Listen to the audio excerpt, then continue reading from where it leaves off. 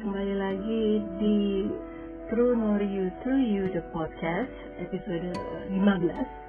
Kita akan berkolaborasi dengan Muhammadiyah COVID-19 Command Center yang secara reguler mengadakan COVID-19 Talk. Dan khusus untuk kolaborasi kita kali ini, tema yang diambil adalah cara ampuh mengelola emosi dan spiritual di masa disillusionment pandemi COVID-19. Acara ini di-host oleh Dr. Era Catur Prasetya SPKJ. Dia sama-sama teman sejawat saya, seorang psikiater. Juga ada satu orang lagi narasumber selain saya sendiri, yaitu Mustafa Selçuk PhD. Dia merupakan seorang research fellow di Department of Islamic and Middle Eastern Studies di Hebrew University yang berafiliasi dengan Aristotle University di Thessaloniki, Greece. Banyak hal menarik yang bisa digali dari presentasi saya dan juga presentasi Mustafa, dan juga pertanyaan-pertanyaan yang menarik dari viewers pada saat Zoom webinar ini diselenggarakan. Jadi stay tune, selamat mendengarkan, semoga bermanfaat. Afiliasi dari Aristotle University Greece. Dan kemudian yang kedua adalah Beliau adalah seorang banyak banget ya yang sebenarnya ini jadi kayak semua di gitu kan ya. Tapi beliau sangat aktif di menjadi anggota parlemen.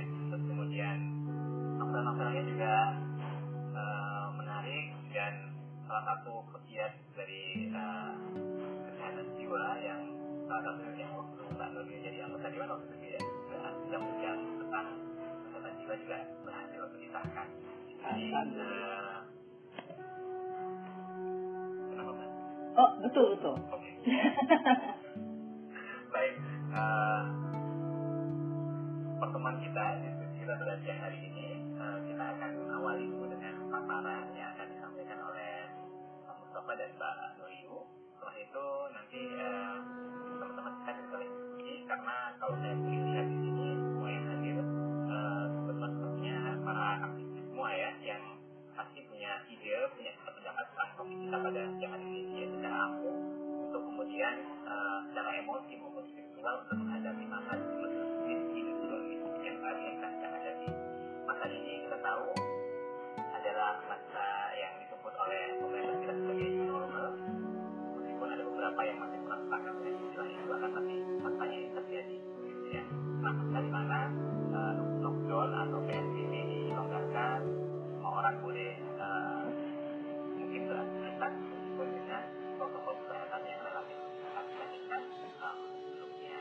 Nah, tentu saja kalau dalam konteks bencana, karena ini termasuk dalam gambaran bencana alam gitu, ada fase-fasenya yang dikatakan kalau di awal itu ada fase di mana bencana itu, kemudian fase waited semua orang saling berubah dan fase emosi, dan ada juga fase yang sekarang kita hadapi. Nah, nanti Mbak silakan banyak cerita tentang itu, dan langsung saja ada 7 menit ya, maksimal 10 menit sebelum nanti kita diskusi lebih panjang lagi. Baik, langsung saja yang pertama Pak Mustafa dulu ya, misalnya sampaikan masalahnya. Assalamualaikum warahmatullahi wabarakatuh. Waalaikumsalam warahmatullahi wabarakatuh. Dan sahabat, tuan Muhammadiyah dan semuanya Indonesia. Sebelum saya jelaskan sedikit saya cerita di Palestina dan di Israel buat COVID-19. Umumnya situasi di sini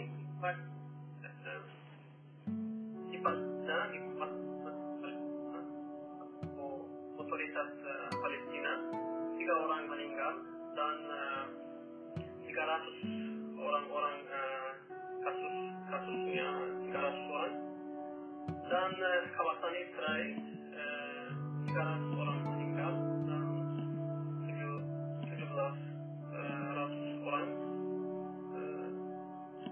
kasusnya ya kira-kira. Jadi umumnya COVID-19 otoritas Israel dan otoritas Palestina umumnya baik, tidak ada masalah. Tetapi Masjid Al-Aqsa 72 hari sudah tutup, jadi sampai Idul Fitri sudah tutup. Satu minggu yang lalu sudah mulai lagi, jadi sekarang buka, kita boleh masuk Masjid Al-Aqsa. Tapi 72 hari tutupnya dari Maret sampai Idul Fitri sudah tutup Masjid Al-Aqsa untuk ibadah, untuk masuk di sana. Tapi Tempo Al-Taban juga sudah tutup kira-kira 3 minggu.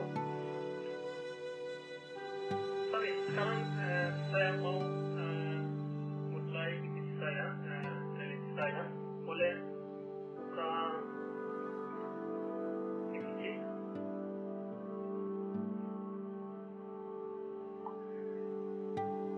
Oke, wabah pandemi Iran digital dan tanggapan.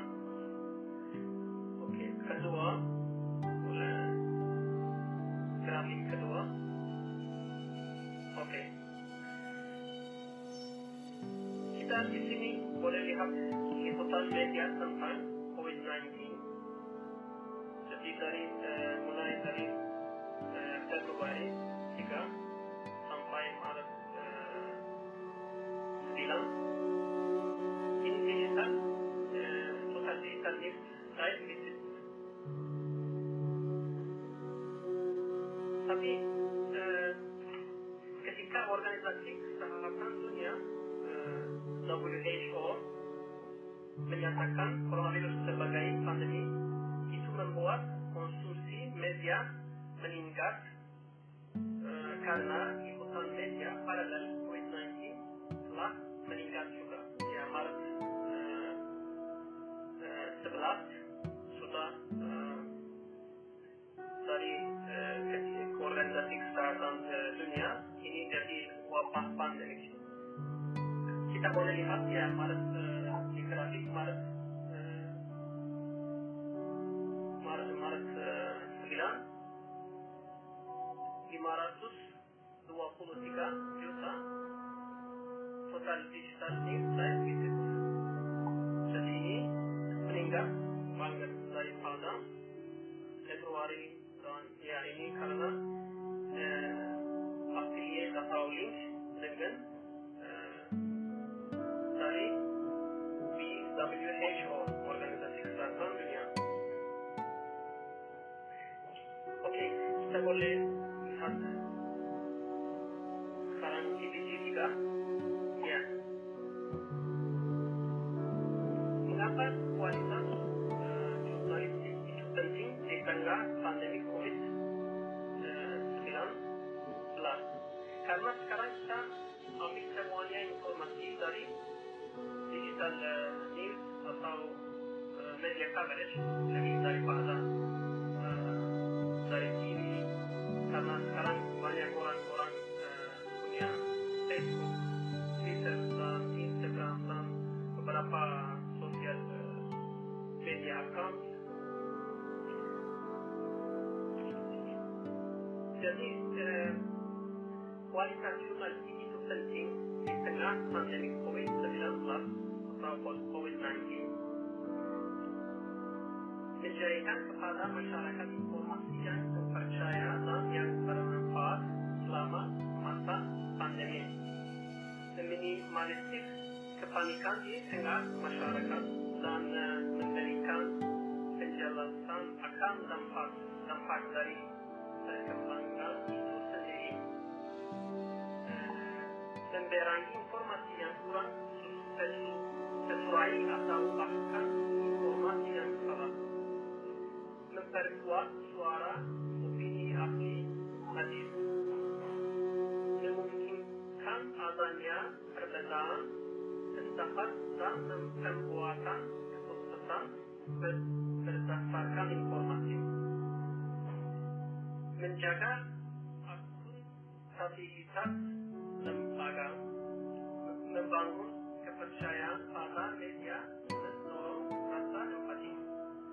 Karena kita ambil semuanya informasi atau lebih orang-orang ambil informasi dari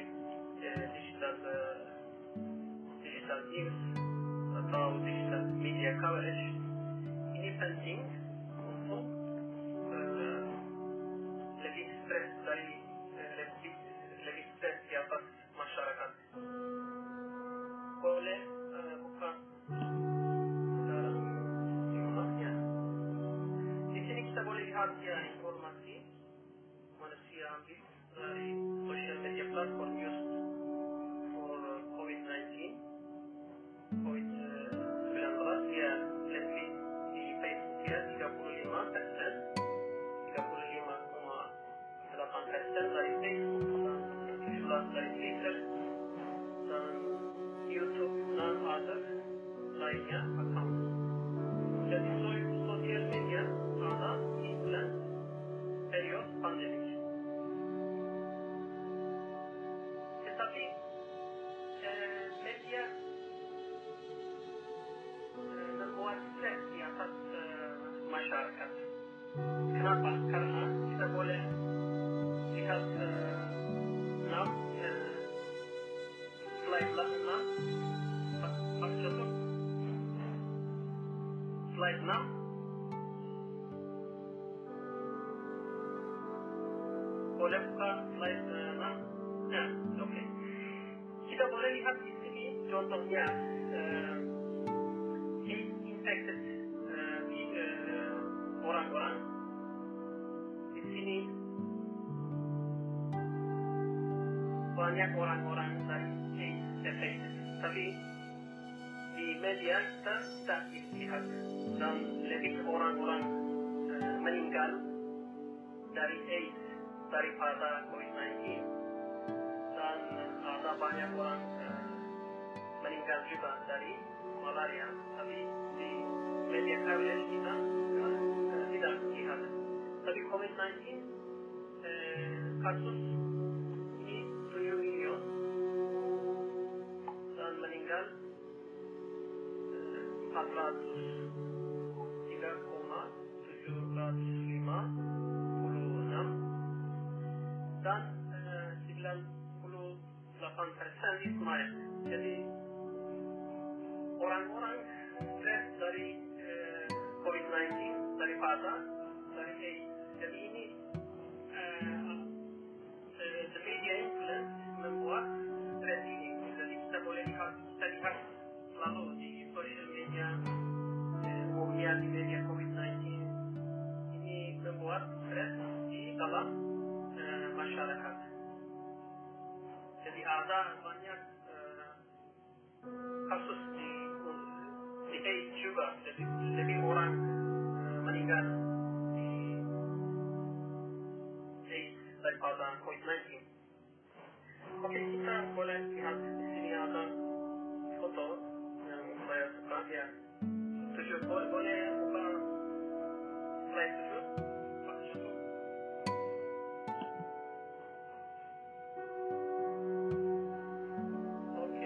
Ada foto, tapi ini ya tahun 1950 dari Singapura, Jawa Timur, 38 jam. Tapi waktu itu tidak ada slide ya, ada tapi tulisan tidak ada. Tapi sekarang 2 jam plus 16 hari ya, plus karantina.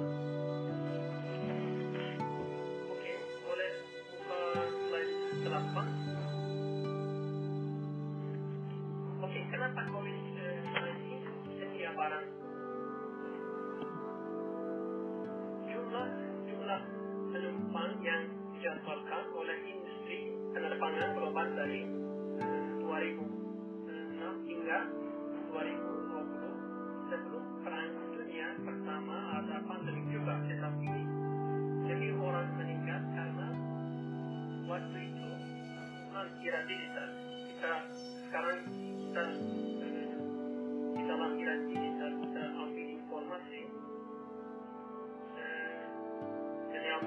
informasi dari media, dari sosial media tidak susah. Seperti pertama pandemi serius sebelum orang dunia pertama. Tapi informasi ada hoax juga, fake news juga. Yang fake news ada stres, jadi membuat stres di dalam masyarakat. Banyak orang-orang karena setiap hari kita lihat banyak orang meninggal dari di dunia dan banyak kasus COVID-19. Tapi ini membuat stres dan depresi di dalam masyarakat. Jadi sosial media atau digital kira ada efek yang positif dan ada efek yang negatif juga. Yang positif kita boleh ambil informasi bagaimana kita prevent hygiene tentang COVID-19 atau apa ini COVID-19 ini virus apa. Jadi umumnya kita boleh ambil informasi tentang COVID-19. Tapi waktu sebelum perang dunia pertama, waktu itu tidak ada social media, tidak ada ini tidak digital era, jadi orang tidak ambil informasi dan jadi orang meninggal di dunia. Tapi sekarang jadi apa umumnya ekor ini tutup karena di Januari kita boleh ikat 204 dari 204 sampai sekarang ini number penerbangan. Jadi mulai 2004 kira-kira ya 1.9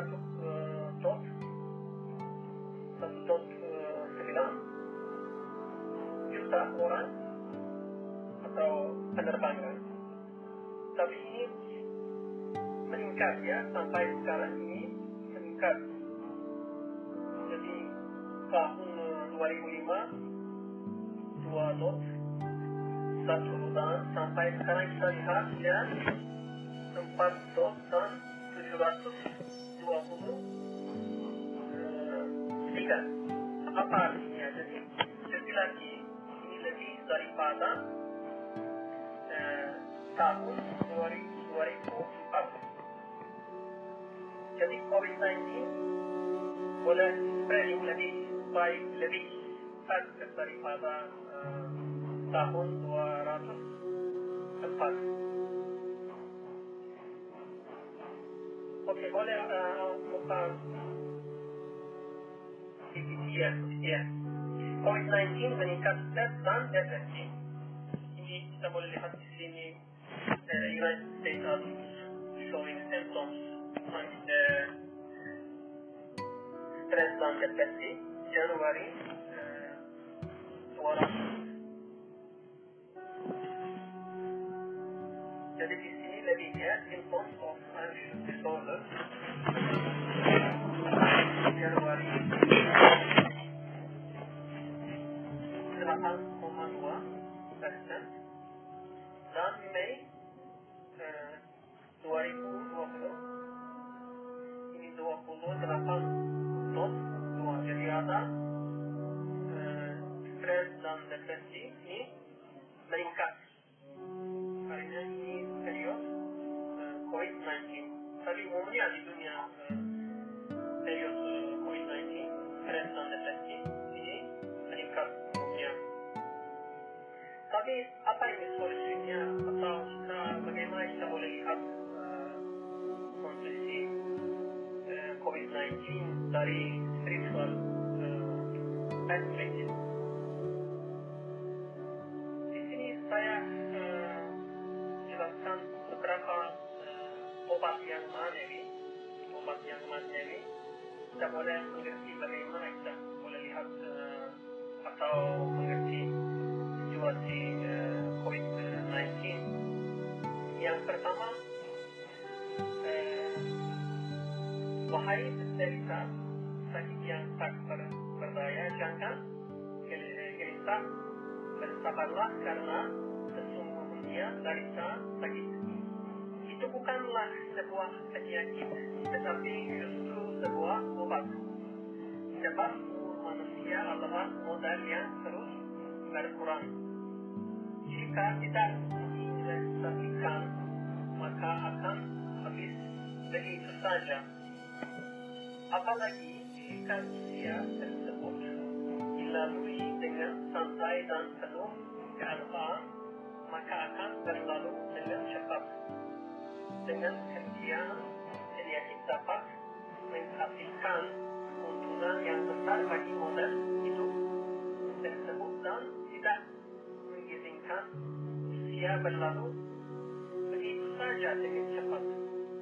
Ia tampak memperlambat langkah-langkah umum, menghentikan serta memperpanjangkannya hingga berbuah kemudian menghilang. Ungkapan umur terasa panjang dengan penyakit telah menjadi sebuah peribahasa sehingga bisa dikatakan betapa panjang masa derita dan betapa pendek waktu gembira. Obat kedua, wahai penderita sakit yang kehabisan. Tadi sakit ini oleh sakit yang manevi atau sakit di badan. Ini umumnya ini obat magnevi untuk kita, untuk sakit manevi atau sakit badan. Obat kedua, wahai penderita sakit yang kehabisan kesabaran, bersabarlah bahkan bersyukurlah karena derita sakit ini bisa menjadikan detik-detik umurmu setara dengan berjam-jam ibadah. Sebab ibadah terbagi menjadi dua. Jadi ada dua type ibadah. Pertama, ibadah aktif atau ijabiyah, ibadah ijabiyah atau yang aktif. Contohnya salat, doa, ini seperti ibadah aktif. Kedua, ibadah pasif atau ibadah tarbiyah, di mana penderita sakit bersimpuh menyerahkan diri kepada Sang Pencipta yang Maha Penyayang sembari mohon perlindungan dan bersujud padanya. Hal itu didasari dengan rasa ketidakpercayaannya di hadapan penyakit dan musibah tersebut, sehingga ia mendapatkan ibadah maknawi yang lurus dan bersih dari segala bentuk riya. Tetapi terdapat sejumlah riwayat sahih yang menyatakan bahwa umur yang dilalui dengan derita sakit dianggap sebagai ibadah bagi orang mukmin dengan syarat tidak mengeluh dan berpuasa. Bahkan telah dikonfirmasikan oleh berbagai riwayat yang sahih dan benar yang benar bahwa 1 menit derita mereka yang bersyukur dan bersabar setara dengan 1 jam ibadah, dan 1 menit dari derita bagi Abdullah Al-Hamiyun setara dengan ibadah 1 hari penuh. Oleh karena itu, wahai saudaraku, janganlah menggeluhkan penyakit yang menjadikan derita 1 menit setara dan 1000 menit sekaligus memberikan umur yang panjang kepadamu. Namun bersyukurlah atasnya. Jadi umumnya kita harus bersyukur semuanya situasi. Jadi sekarang kita boleh lihat ada banyak konspirasi virus dari Amerika atau dari China untuk kita tidak tahu, jadi kita lihat dari window market. Obat ketiga mulai dari bagian yang obat kita. Manusia datang ke dunia ini tidak untuk berteman-teman, ya. Ini kita tidak tinggal di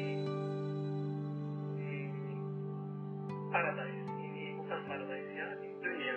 Jadi kita datang ke sini, ke dunia ini tidak untuk berteman-teman. Hal tersebut dibuktikan dengan perginya semua yang telah datang bermula menjadi dua dan keberadaan semua orang dalam suara terpisahkan.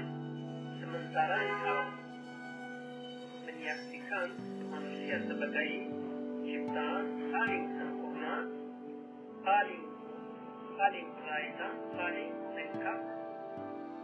Bahkan manusia sebagai tuan atau pemimpin seluruh makhluk hidup akhirnya menjalani hidup dan susah dan penuh cerita kembali menjatuhkan diri ke dalam tingkatan yang lebih tinggi dari binatang karena memikirkan kesenangan yang telah berlalu dan musibah yang akan datang. Ada waktu, ya, satu. Ada waktu, oke. Oke, ini obat ketiga. Saya jelaskan juga obat ketiga, insyaAllah. Wahai penderita sakit yang selalu mengeluh, ketahuilah bahwa engkau tidak berhak mengeluh, tetapi justru engkau wajib bersyukur dan bersabar, karena jiwa dan mereka bukanlah milikmu, bukan engkau yang menciptakannya.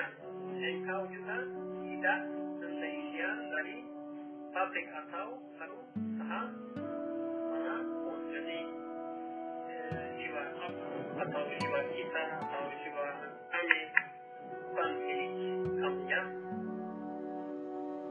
Dengan demikian ia milik pihak lain tentang pemiliknya dapat berbuat sesuai kehendaknya dalam kerajaannya, sebagaimana yang tertera dalam kalimat ke-20 yang khusus membahas tentang takdirnya. Sekarang saya mau obat keempat dan insyaAllah, ya. Coba. Oke, waktunya sudah. Ya, oke. Ya, nanti kita bisa lanjutkan di tanya jawab. Mungkin sebelum kita akhiri di sesi penjelasan ada kata-kata yang mungkin untuk beratnya. Oke, lagi presentasi terakhir. Oke, baik. Lagi jangan ya. Baik. Baik. Ada lagi? Oke. Nanti kita akan lanjutkan di tanya jawab Pak Mustafa terkait dengan penjelasan lain terkait dengan praktik-praktik spiritual yang sudah digambarkan tadi oleh Pak Mustafa. Bagaimana kita tahu bahwa salah satu poin penting bahwa kondisi spiritual adalah terkait dengan penguatan nilai-nilai yang manusia diberikan, salah satu terkait dengan hukum, kemudian terkait dengan bahwa tidak ada satupun yang kebetulan, kemudian tidak terkait juga dengan bahwa bahkan diri kita sekalipun itu bukan milik kita tapi milik Sang Pencipta, sehingga kita punya paradigma yang membuat kita mungkin bisa lebih menerima kondisi ini dibandingkan ketika kita melihat seolah-olah semuanya ini milik kita dan kemudian akhirnya kita menjadi orang-orang yang mungkin susah untuk kemudian melihat itu sebagai bagian yang kita. Demikian, terima kasih Pak Mustafa untuk presentasinya. Nanti kita akan tanya jawab lebih dalam di tanya jawab setelah Dr. Noriyu melakukan presentasi. Demikian Pak Mustafa. Terima kasih. Ya, kita lanjutkan ke Dr. Nova. Dr. Catur, saya boleh tampilkan slide. Seorang peneliti yang menguasai 7 bahasa ya. Benar ya? Ya, oke ya. Contohnya adalah bahasa Indonesia. Baik. Langsung saja kita akan menuju ke Dr. Notarian di YouTube. Dr. Nubio. Kami persilakan untuk bisa memulai presentasi. Oke, Dr. Catur, saya atur slide sendiri, tidak apa-apa ya? Oke, baik. Oke, saya share. Ini sudah masuk ya? Sudah. Oke. Baik, Assalamualaikum warahmatullahi wabarakatuh. Salam sejahtera untuk kita semua. Pertama-tama saya mengucapkan terima kasih kepada Dr. Catur yang menghubungi saya. Ini teman sejawat dokter jiwa juga kok. Ya, Dr. Catur. Iya, memang. Oh iya, ya ampun. Jadi memang dalam fase COVID ini saya mungkin dalam 2 bulan setengah itu sudah harus menghadapi situasi seperti ini semakin meningkat. Jadi mungkin kalau seminggu sekali saya cuma 2 kali begitu berbicara di IG Live atau Zoom atau Google Meet atau Skype atau podcast. Khusus sekarang nih terjadi eskalasi. Itu bisa 7 kali seminggu ada request untuk berbicara tentang masalah kesehatan jiwa dan dalam konteks COVID ini. Jadi saya juga harus menjaga stamina nih, Dr. Catur. Iya. Jadi saya bisa memahami begitu apa yang yang dirasakan tidak nyaman oleh masyarakat itu. Oke. Itu bisa di slide dulu kan, Dok? Ya.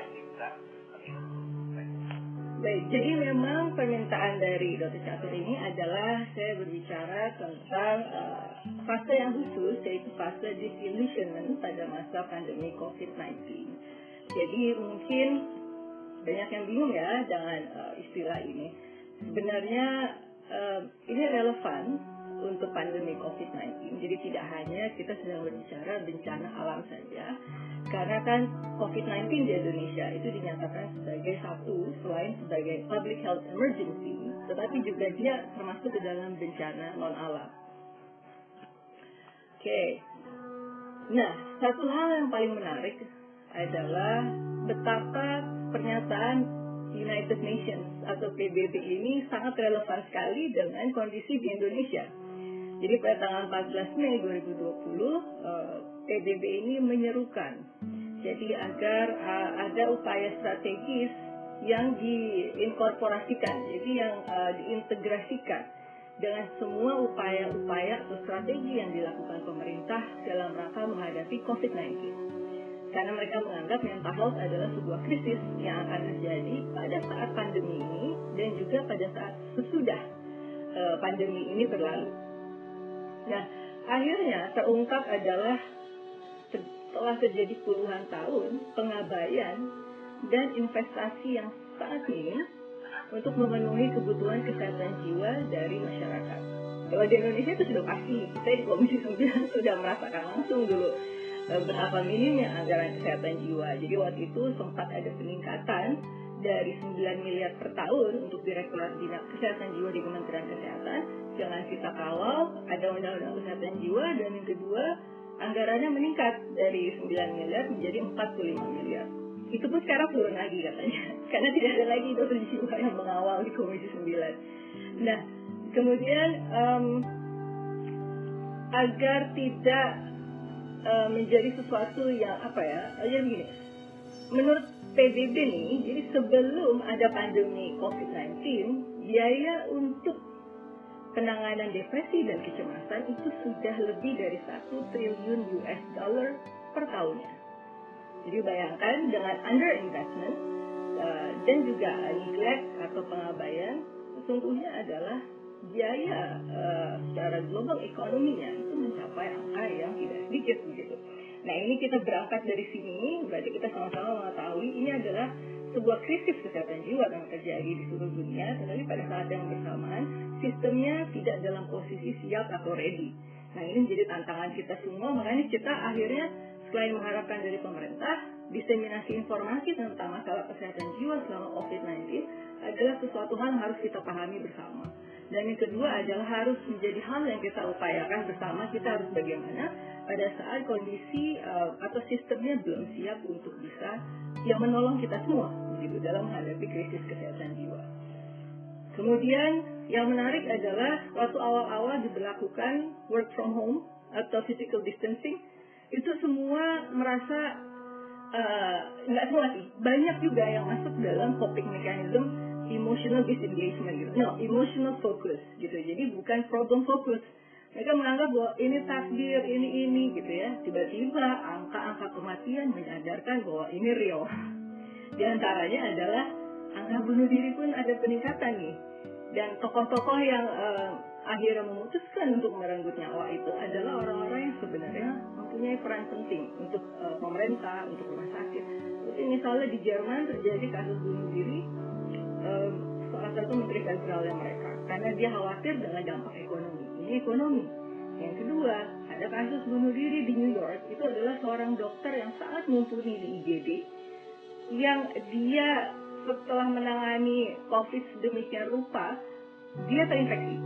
Setelah terinfeksi, dia sembuh. Dia kembali ke rumah sakit. Di situ tampaknya dia frustrasi dan akhirnya dia bunuh diri. Gitu. Nah, ini dua hal yang memang sangat utama adalah ekonomi dan yang kedua kesehatan. Dan dalam konteks ini adalah kesehatan jiwa. Nah, agak sulit mungkin ya kalau kita kita bicara dulu dari awal tentang bencana itu sendiri gitu. Bencana ini sebenarnya sebuah istilah yang sangat menarik begitu. Dia dalam bahasa Greek, ini pasti bisa juga nih Pak Mustafa nih bahasa ini. Dia dikatakan disaster tuh munculnya dari kata yang artinya bad star begitu. Jadi secara astrological gitu ya, bahwa ada bintang-bintang yang berada dalam posisi yang buruk yang tidak semestinya, dan itu menjadi sebuah clue bahwa peristiwa yang buruk akan terjadi. Saya jadi ingat Pulung Gantung nih di Jogja. Nah, kemudian disaster ini bisa didefinisikan sebagai sebuah pertemuan yang violent atau yang buruk antara manusia dengan alam, dengan teknologi. Dengan teknologi saya membayangkan mungkin dengan nuklir, kalau dulu dengan bom atom dan lain sebagainya. Itu merupakan bencana, dan itu adalah man-made gitu. Nah, kemudian fase disillusionment, mungkin tidak semuanya paham tentang fase ini. Nah, ini saya munculkan. Ini sebenarnya dia berusaha menggambarkan fase-fase disaster yang dikaitkan dengan peningkatan dan juga penurunan kondisi emosional seseorang. Ya, kita lihat di sini ada pre-disaster, ya, ini pra-disaster. Mungkin membayangkannya begini. Oh, ada Gunung Krakatau mulai erupsi. Berikutnya adalah apakah ada pemberitahuan early warning system bahwa akan tsunami. Sama dengan di Palu waktu itu. Ya, apakah dari gempa yang terjadi, apakah ada early warning system yang memberitahukan apakah akan ada gempa, apakah akan ada tsunami. Jadi ini fase-fase warning ancaman yang terjadi pada tahapan ini. Kemudian impact, ya, nanti saya akan jelaskan. Cuma yang penting kita lihat dulu grafiknya ya. Jadi kelihatan kemudian impact, muncul fase heroik, fase honeymoon tadi disebutkan oleh moderator Dr. Catur. Nah, sekarang fase disillusionment turun dalam grafik ini. Dari fase honeymoon, ya, kalau honeymoon kan tahu ya, bulan madu pasti lagi happy-happynya gitu ya. Baik kehappyan yang sesungguhnya atau happy yang semua, nanti dilihat dalam penjelasannya. Dan turun disillusionment. Nah, inilah fase yang sekarang kita akan bahas, adalah fase disillusionment. Sampai tahap selanjutnya adalah recovery. Ini terjadinya bisa dalam periode waktu 1 tahun. Nah, kemudian ada fase yang after anniversary ya. Jadi misalnya gempa hari ini, kemudian 1 tahun ke depan itu akan terjadi anniversary-nya gitu. Artinya fase di mana kita mengingat kapan peristiwa itu terjadi. Fase 1 itu kan fase prabencana. Tandanya adalah takut, ketidakpastian. Reaksi spesifik komunitas itu tergantung dari tipe bencana. Jadi ada bencana tadi yang saya kasih contoh, ada yang tanpa peringatan, ada yang dengan peringatan. Kalau yang tanpa peringatan, kita menjadi vulnerable, merasa tidak aman, khawatir masa depan. tragedinya tak diperkirakan sebelum, rasa hilang kendali, kemampuan melindungi diri, dan yang disayangi menjadi penting di sini. Nah, kalau bicara dengan peringatan, justru kita tahu nih, akan ada terjadi tsunami. Nah, di sini kalau misalnya dia lari dan lain sebagainya, melakukan upaya pelindungan diri, dia selamat tetapi dia tidak berhasil misalnya membawa anggota keluarganya tertinggal. Ya di sini muncul nih perasaan bersalah, menyalahkan diri sendiri. Ini banyak sekali terjadi di Aceh setelah tsunami karena gagal mempersiapkan diri. Ini berlangsungnya beberapa jam, menit. Misalnya saja yaitu tadi serangan teroris, kemudian musim badai. Ya ini banyak di Amerika ya, tornado. Fase 2 impact. Impact itu berarti benturan ya. Di sini muncul reaksi emosional yang intens. Walaupun ada reaksi spesifik tergantung dari tipe bencananya. Nah, kemudian bencananya berlangsung pelan dengan tingkat ancaman rendah, itu mempunyai dampak psikologi yang berbeda dari bencana yang berbahaya dan berlangsung cepat. Jadi ada perbedaan pada fase ini. Rentangnya bisa shock sampai panik, diawali dengan bingung, tidak percaya, kemudian diikuti oleh fokus untuk mulai mempertahankan diri dan melindungi keluarga. Nah, ini adalah fase yang tersingkat dari 6 fase bencana. Selanjutnya fase 3. Nah, ini nih fase heroik. Ditandai oleh aktivitas yang tinggi, kemudian dengan produktivitasnya yang rendah. Jadi aktivitasnya banyak tapi tidak serta-merta itu linear dengan produktivitas. Muncul rasa altruism dan banyak komunitas menunjukkan perilaku adrenaline-induced rescue behavior. Jadi ada perilaku penyelamatan diri yang sifatnya adrenaline-induced gitu ya. Jadi artinya ada rush, ada semangat di situ. Nah, ini bisa terjadi kekacauan evaluasi. Ada fase heroik ini, tapi fase ini cepat berlanjut ke fase berikutnya. Nah, ini yang fase honeymoon atau fase bulan madu. Ini ditandai oleh perubahan emosi yang dramatis. Nah, di sini pendampingan bencana mulai akan siap terlaksana. Keterikatan komunitas terbentuk, muncul optimisme bahwa segala sesuatunya akan kembali normal dalam waktu dekat. Nah, ya inilah namanya juga bulan madu ya, merasa yakin segala sesuatu akan kembali normal. Nah, ini adalah muncul kesempatan bagi organisasi provider untuk membangun dan membina rapport dengan penyintas atau survivor, itu individual maupun kelompok. Akhirnya juga di sini bisa terjadi terbangun hubungan dengan pemangku kepentingan yang mirip-mirip juga sebenarnya. Ini berlangsung beberapa minggu. Ini saya kasih contoh bagaimana waktu itu saya pas di DPR melakukan engagement dengan stakeholders. Nah, jadi kan saya komisinya 9 nih. 9 itu kesehatan. Kebetulan sekali pada saat bencana, psychological first aid itu perlu untuk dilakukan, atau pendampingan kesehatan jiwa sebagai salah satu upaya terdepan dan terutama untuk memberikan pendampingan psikososial kepada penyintas. Akhirnya salah satunya adalah kita membuat pelatihan perawat se-Jawa Tengah waktu itu, sekitar 400 perawat itu dilatih dengan BNPB bekerjasama dengan Kementerian Kesehatan. Sebagai fasilitatornya adalah saya dari Komisi 9, sehingga anggaran bisa turun dari BNPB untuk Kementerian Kesehatan. Kenapa bisa keluar? Karena dalam fase tanggap darurat. Akhirnya saya bikin juga mobile mental health service ini untuk berangkat ke sekolah-sekolah waktu erupsi Kelut. Di sini kita berikan dukungan atau pendampingan psikososial buat anak-anak sekolah, karena mereka yang kuat terpapar juga. Nah, ini berikutnya adalah fase 5 disillusionment yang sekarang ini menjadi perhatian kita. Sama sekali berbeda dengan fase bulan madu. Tadi di grafik kelihatan sekali bahwa dia turun grafiknya. Komunitas dan individu menyadari keterbatasan dukungan bencana. Optimisme berangsur-angsur menjadi discouragement. Stres berlanjut, mulai muncul reaksi negatif. Keluhan fisik, penyalahgunaan zat meningkat, begitu. Kemudian, ini kalau kita lihat selebgram, artis-artis yang di luar negeri, ini jam-jam berapa dia bilang, ini sudah wine time. Jadi udah bukan nunggu jam 5 lagi, jam 9 pun, jam berapapun, itu udah waktunya minum wine. Berarti ada peningkatan penggunaan zat di situ. Oke, kemudian peningkatan celah antara kebutuhan dan ketersediaan dukungan, sehingga mulai tuh muncul perasaan abandonment, rasa terlantar. Nah, ini yang menarik. komunitas secara luas kembali ke business as usual. Ini yang terjadi di Jakarta sekarang dan yang sekarang lagi ramai dibahas. Jakarta sekarang sedang PSBB transisi atau PSBB yang relaksasi. Nah, jadi bayangin masyarakat yang sudah melewati fase dia harus work from home, sekarang berubah nih. Dalam 3 bulan udah terbiasa dia di rumah, work from home, school from home, pray from home, tiba-tiba ada transisi. Nah, ini yang kita harus sensitif menyikapi masyarakat secara individu maupun sebagai sebuah komunitas. Oke, ini bisa berlangsung berbulan-bulan bahkan tahunan. Sesuai Pak Anies Baswedan kan mengatakan PSBB transisi ini tidak tahu akan berlangsung beberapa lama, begitu. Tapi yang pasti mulai kemarin tanggal 5 dan tanggal 8 ini sudah lebih luas pembukaan aktivitasnya. Nanti berikutnya adalah itu dievaluasi. Setelah dievaluasi baru lagi kita menentukan apakah sekolah, institusi pendidikan, gym, apalagi salon, aktivitas beragama yang lebih massal begitu, apakah itu akan dilakukan. Itu masih untuk evaluasi lagi. Nah, ini yang kita mulai masuk ke dalam kondisi ini. Oke.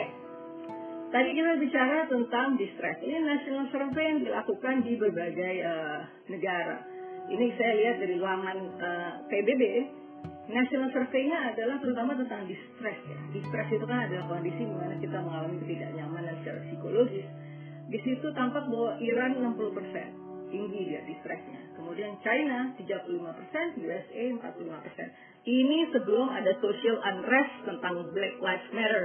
Mungkin kalau di tag lagi distressnya udah berubah bahwa 45%. Mungkin Amerika mengalahkan Iran. Fase terakhir ini perlu kita ketahui adalah fase rekonstruksi. Mungkin rasanya masih jauh, tapi udah pada fase ini muncul perasaan pemulihan. Individu dan komunitas mulai lagi membangun kembali kehidupannya. Orang mulai beradaptasi terhadap new normal, tapi tetap berkabung atas kehilangan. Saya membayangkan berkabungnya apa? Berkabung tentang old normalnya. Begitu. Pengen banget nih makan, boleh keluar, tapi jangan pakai face shield dong. Masa makan pakai face shield gitu ya. Jadi aneh lah gitu. Ada fase-fase berkabung atas yang hilang gitu di masa lalu kita. Oke, ini bisa berlangsung sampai bertahun-tahun. Ya ini dampak COVID-19 dan kesehatan jiwa. Hilang mata pencaharian ini yang saya merasa setengah mati untuk menghadapi masyarakat. Jadi kita lagi diskusi kayak gini, pasti mereka bicara tentang PHK. Yang saya berpikir adalah mungkin intervensi psikologis atau dukungan psikososial hanya berperan beberapa persen saja, tetapi mayoritas persentasenya itu hanya bisa dibantu oleh bantuan-bantuan sosial atau dukungan-dukungan ekonomi kepada masyarakat untuk mereka bisa memberdayakan diri lewat usaha dan lain sebagainya. Nah ini yang saya katakan ada keterbatasan kita bagi dokter jiwa untuk menangani. Makanya apa yang dikatakan Dr. Mustafa, kebutuhan kita secara spiritualitas itu salah satu hal yang juga bisa menguatkan dukungan psikososial yang kita berikan pada saat kita sedang menunggu kepastian hidup yang selanjutnya. Nah, PFA, Psychological First Aid, tadi saya sudah sempat menyinggung. Mungkin agak berbeda antara bencana alam dan bencana non-alam pada saat kita melakukan Psychological First Aid. Walaupun ada kesamaan, penyintas menunjukkan serangkaian gejala fisik, emosional, kognitif. Oh, ini benar sekali. Kognitif bisa ya? Bisa banget. Coba saya tanya, sekarang hari apa? Jangan-jangan udah pada lupa gitu ya. Ini hari apa? Oh, ini hari Rabu gitu. Itu udah mulai tuh kita mengalami lupa-lupa itu. Nah, tapi yang benar, isolasi sosial itu secara neurologis dan pembatasan social movement, ada data-data saya tidak tampilkan di sini, itu menunjukkan terhadap penurunan fungsi kognitif. Nah, ini yang saya baca juga, tapi tidak saya tampilkan di sini. Nah, ada peningkatan emosi agak serupa dengan reaksi stres yang lain. Ada slide, fight, atau bahkan kaku, diam, freeze, diam aja dia, binge watching, nonton Netflix terus-menerus begitu ya. Nah, kemudian seseorang yang terdampak dalam hal ini terpapar, tidak dalam posisi untuk berpikir dan bertindak rasional saat bencana atau saat terjadi. Sekarang saya tanya deh, ada para frontliner, para dokter, perawat dan lain sebagainya, mereka tidak dalam posisi yang bisa cukup rasional untuk berpikir, karena mereka tidak hanya berpikir keselamatan pasien, tapi dia juga pikir tentang keselamatan dirinya. Nah, kemudian mirip dengan pertolongan pertama pada fisik. ya. Jadi teknik PFA dapat dilakukan oleh tenaga non-profesional terlatih. Problemnya begini, sejauh ini pendampingan psikososial yang dilakukan pada fase COVID-19 itu dilakukan oleh para profesional di bidang kesehatan jiwa. Di antaranya adalah kalau misalnya orang masuk ke Sehatpedia aplikasi, di sana ada 109 psikiater yang akan memberikan pendampingan psikososial, termasuk ke misalnya Instagram PDSKJ_Indonesia itu adalah psikiater. Program sejiwa yang dilakukan oleh HIMSI dengan KSP, Kantor Staf Presiden, itu pendampingannya adalah para psikolog, gitu, terutama psikolog klinis. Jadi artinya pendampingan dilakukan oleh tenaga profesional. Oke. Apa sih yang dievaluasi dalam PFA? Nah ini, PFA agak beda ya dengan bencana alam, karena ini bencana non alam. Yang dievaluasi adalah bahaya terhadap diri sendiri dan orang lain. Yang menarik berita akhir-akhir ini, 2 hari terakhir adalah adanya pasien yang kabur dari rumah sakit, gitu ya. Itu sampai heboh begitu. Nah kemudian keluarga menutupi, nggak mau ngasih tahu keberadaannya di mana. Padahal nih konteksnya lain sekarang. Ini bukan bicara saya yang selamat, tapi ini berdampak penularan terhadap orang lain, kan begitu. Disorientasi waktu, tempat, orang. Ini bahaya, gitu ya. Ini bisa terjadi karena kebanyakan kita tidak menggunakan jadwal yang terstruktur dalam keseharian kita. Karena menganggap ini unprecedented, unpredictable, nggak tahu kapan selesainya, future saya kayak apa. Nah ini akhirnya terjadi disorientasi yang kita biarkan berlanjut. Evaluasinya sama dengan PFA, ada kematian anggota keluarga misalnya. Ya akibat COVID-19 atau minimal orang yang kita kenal, teman yang kita kenal, atau tokoh yang kita kagumi. Begitu, dia bisa mengalami COVID-19. Ancaman langsung akibat bencana, resiko terpapar, terutama frontliners atau health workers. Coba berapa banyak sekarang yang di pasar, sekarang yang lagi ramai yang di pasar nih, yang terpapar COVID-19 dan terkonfirmasi. Kemudian dokter-dokter sudah pasti. Awal-awal April kita semua terkaget-kaget melihat angka kematian dari para tenaga medis dan tenaga kesehatan. Kemudian ancaman terhadap kehidupan akibat bencana. Dalam konteks ini bukan bencana alam, tapi dalam konteks ini adalah COVID-19. Misalnya apa? ODP, PDP. Ini orang-orang yang saat ini merasa hidupnya terancam nih. Gitu, dia masih dalam posisi belum bisa tes misalnya, tapi dia yakin dia terpapar sudah. Dia tidak bisa melakukan apa-apa. Nah ini dia akan mati-matian berusaha dalam 2 minggu dia self-isolation. Dia akan berusaha PHBS, dia berusaha hidupnya semaksimal mungkin menggunakan suplemen, kemudian dia berjemur, makanan sehat, begitu, tidur tepat waktu, tidak kurang dari 10 jam misalnya. Nah ini assessment kan. Cedera fisik, siapa yang menyangka bahwa ada cedera fisik juga yang bisa terjadi. Ini ada kasus yang ramai, itu adalah di Amerika Serikat. Ada pemeran di Broadway, saya lupa namanya. Dia kena COVID-19, tapi berikutnya adalah dia harus amputasi kaki akibat COVID-19. Sudah amputasi, belum juga membaik, bahkan ada infeksi yang baru lagi di paru. Nah ini, gitu, bahwa ada nih evaluasi ini sebagai pendampingan psikososial yang harus kita berikan kepada masyarakat. Evakuasi tertunda. Oh, jangan lupa kita menghubungi teman kita misalnya. Terus dia cerita, oh iya, saya COVID positif nih, tapi saya masih ngantri, belum dapat bisa masuk ke rumah sakit. Nah, ini judulnya seperti evakuasi tertunda pada bencana. Gitu. Kemudian kehilangan anggota keluarga tadi sudah disebutkan.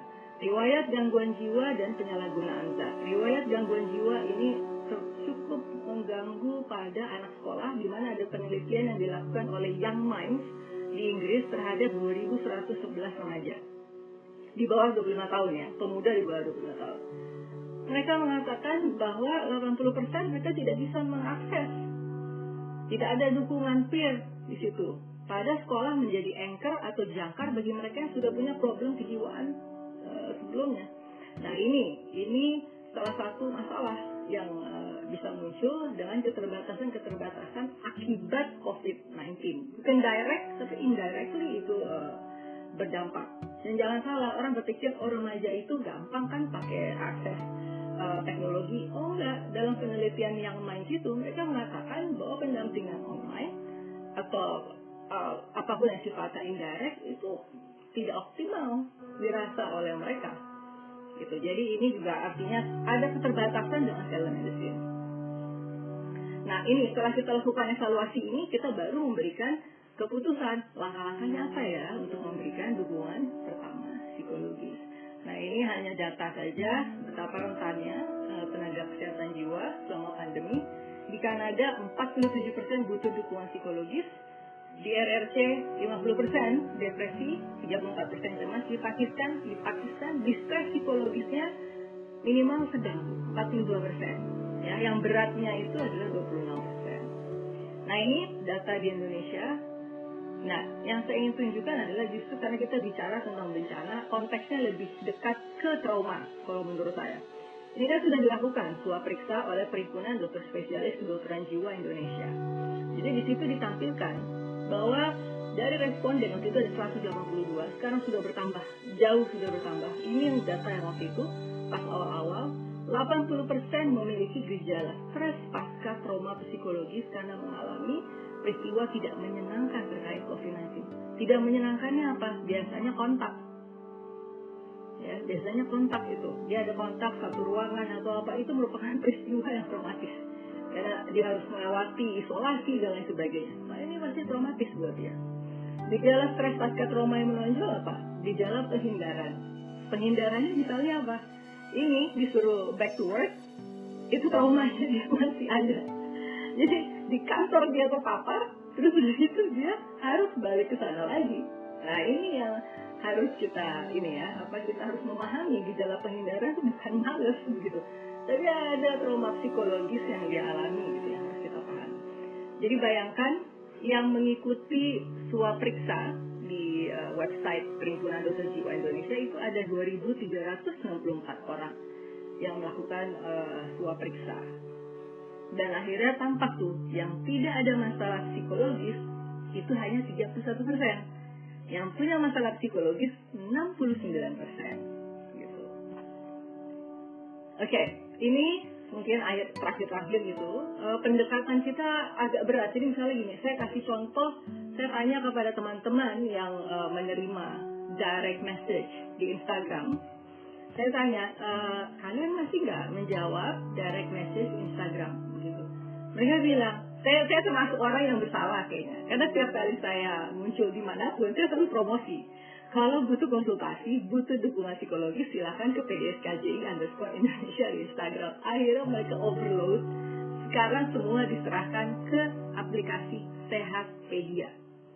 Tinggal download aja aplikasi Sehatpedia. Di situ terakhir saya lihat psikiaternya ada 109 orang psikiater yang siap untuk memberikan pendampingan psikososial. Dan akhirnya saya jadi berpikir, tadinya pendekatan yang secara individual ini ternyata sulit sekali. Kita harus memikirkan sebuah approach terhadap community. Gitu. Jadi ada pergeseran nih dalam menghadapi COVID-19 yang awalnya individual, tapi ternyata begitu banyak, begitu masif. Rasanya sekarang harus masuk ke pendekatan yang sifatnya komunitas. Untuk pencegahan, preventive medicine gitu.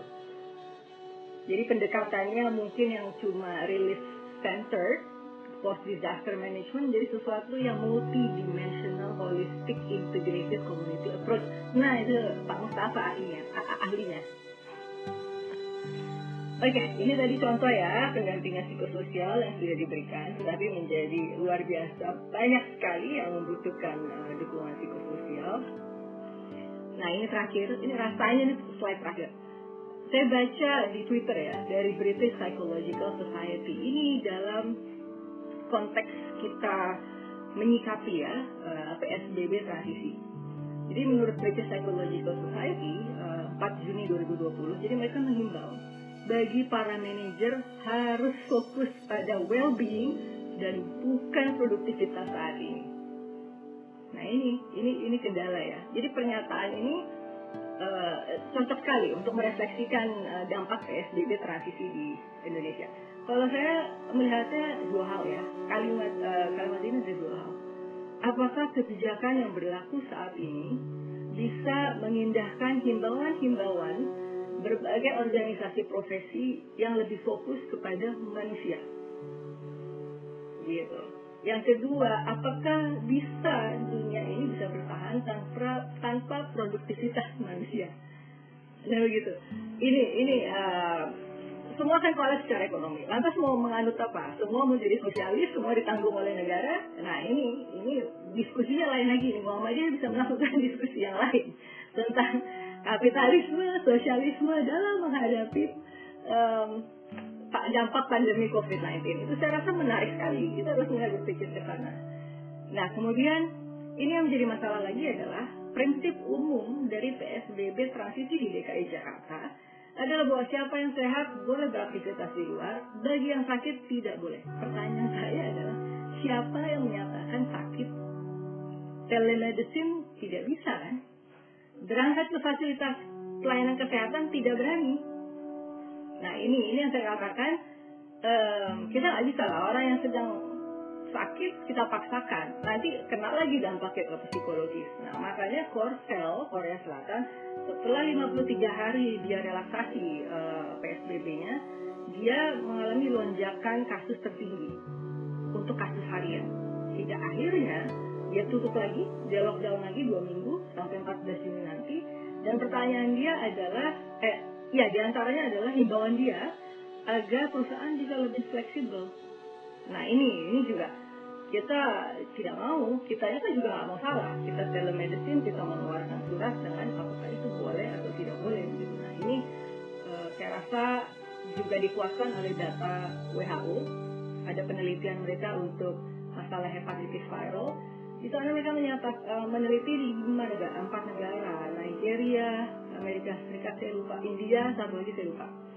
Bahwa salah satu aspek yang tertinggi hambatan layanan hepatitis viral itu adalah karena orang tidak mau berangkat ke Vaskes. Nah jadi kendala menurut saya ya, gitu. Ini bisa menjadi stresor yang lain lagi. Nah, ini adalah ya refleksi kita bersama ya. It may never go away dan vaksin mungkin masih lama 2021. Itu pun kalau tidak virusnya bandel, jangan-jangan lagi dibuat vaksin untuk yang strain apa tiba-tiba dimutasi lagi, pusing lagi kan para saintis. Nah kemudian apakah vaksin ini akan tersedia untuk di seluruh dunia terlepas dari low and middle income country? Sampai sekarang ada gerakan yang bilang begini, udah deh negara maju lebih mahal dong bayar vaksinnya, yang LMIC low and middle income country bayarnya lebih murah. Gitu. Karena apa? Kita kan global health community, nggak bisa dong kamu cuma hidup, kamu yang lebih berhasil melindungi diri. Kalau di sekitar kamu semua masih kuat infeksi COVID-19, emang mau ngapain? Mau di dalam negeri aja, nggak bisa kemana-mana juga, ya kan?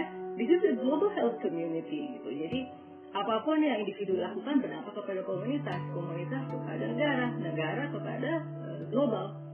Nah ini saya rasa saat ini adalah saya sih mengimbau bagi kita semua untuk berhati-hati. Tetap prinsipnya pertama adalah well-being, keselamatan, keamanan. Sorry to say, produktivitas itu bisa jadi nomor 2. Karena apa? Karena kita harus benar-benar be kind to ourselves. Kalau kita produktif untuk satu hal kecil aja dalam satu hari, itu kita sudah harus merespek diri kita.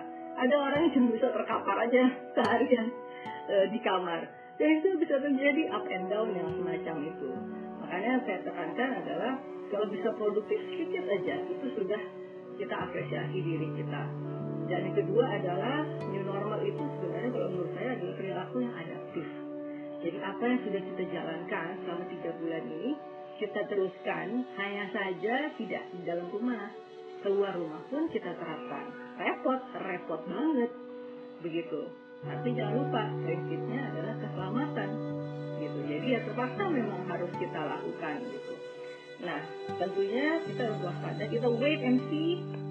Kira-kira seminggu lagi lah kita lihat setelah dia kemarin 8 Juni ya untuk pelaksanaan, setelah 8 Juni pelaksanaan PSBB fase transisi ya, nanti kita lihat apakah dalam 7 hari ada lonjakan kasus harian, karena kan itu harusnya sudah masuk ke dalam fase inkubasi kan, 2-14 hari. Nanti kita waspada, kita lihat dalam 2 minggu ke depan? Apakah ada lonjakan kasus akibat PSBB transisi ini? Saya rasa demikian. Baik. Ini kalau untuk kontak saya, Dr. Catur, Ya, betul. saya persilakan. Terima kasih banyak. Assalamualaikum warahmatullahi wabarakatuh. Waalaikumsalam warahmatullahi wabarakatuh. Terima kasih Dr. Nofarian Yusuf. Materinya sangat luar biasa ya dan membuka wawasan kita. Saya tertarik sekali dengan pergeseran pendekatan mulai yang awalnya kita pendekatan dari individu, mestinya kita mulai lagi pendekatan ke arah besar ya. Ya. Permasalahannya tidak sampai kita lihat. Baik, kawan-kawan sekalian, kita saatnya kita untuk berdiskusi. Jika ada hal-hal yang masih belum dipahami atau mungkin ada hal-hal yang masih kurang jelas, bisa ditanyakan. Silakan kalau misalnya ada yang mau bertanya kepada Dr. Nofarian itu maupun kepada Pak Mustafa Sojuk, ya. Mungkin ada beberapa hal mungkin nanti yang kurang bisa dipahami mungkin ya. Kalau Pak Mustafa nanti bisa coba akan bantu untuk mendiskusikannya. Baik, ini ada pertanyaan dari Dilo. Saya Dilo, mahasiswa profesi psikologi klinis yang saat ini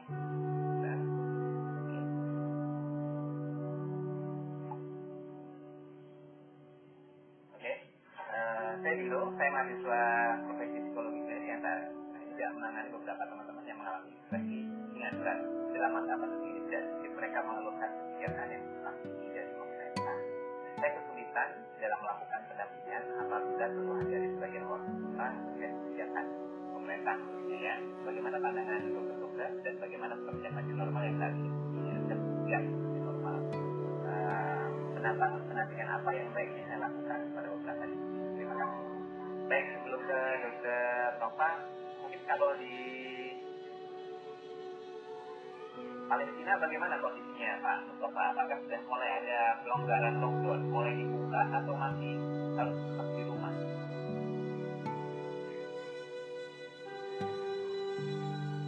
Situasi di sini ya baik-baik, lagi normal, semuanya tidak boleh masuk.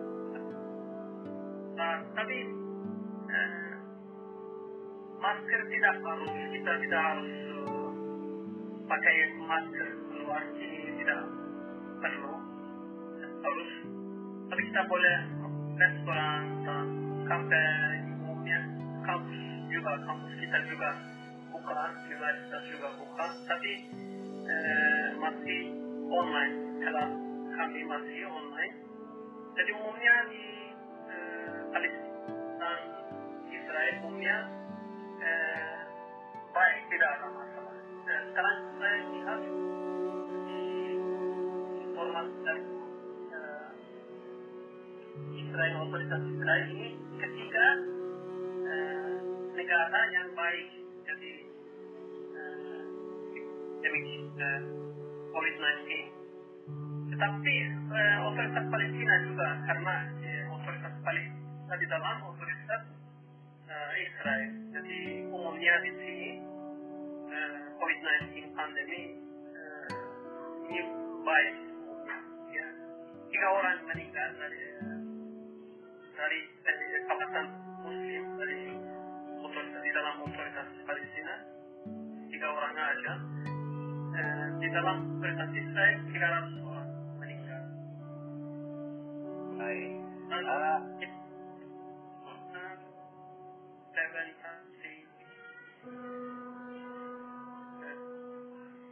Insyaallah mereka mau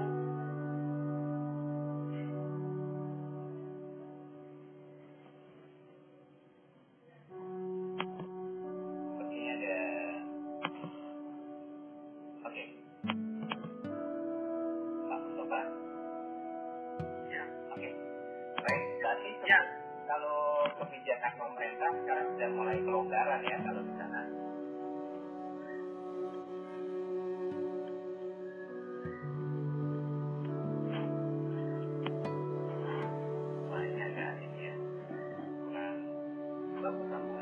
Kita langsung lanjut saja. Maaf langsung ke Dr. Rio. Dok, seperti pertanyaan dari Mas Abdul, ya. Mas Abdul ya, bukan?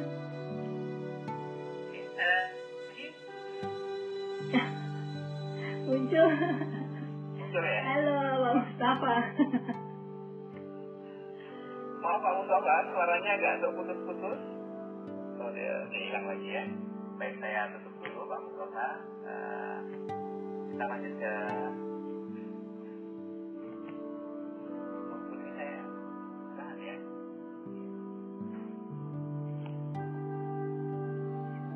Baik, kita lanjut ke Dr. Nova. Iya.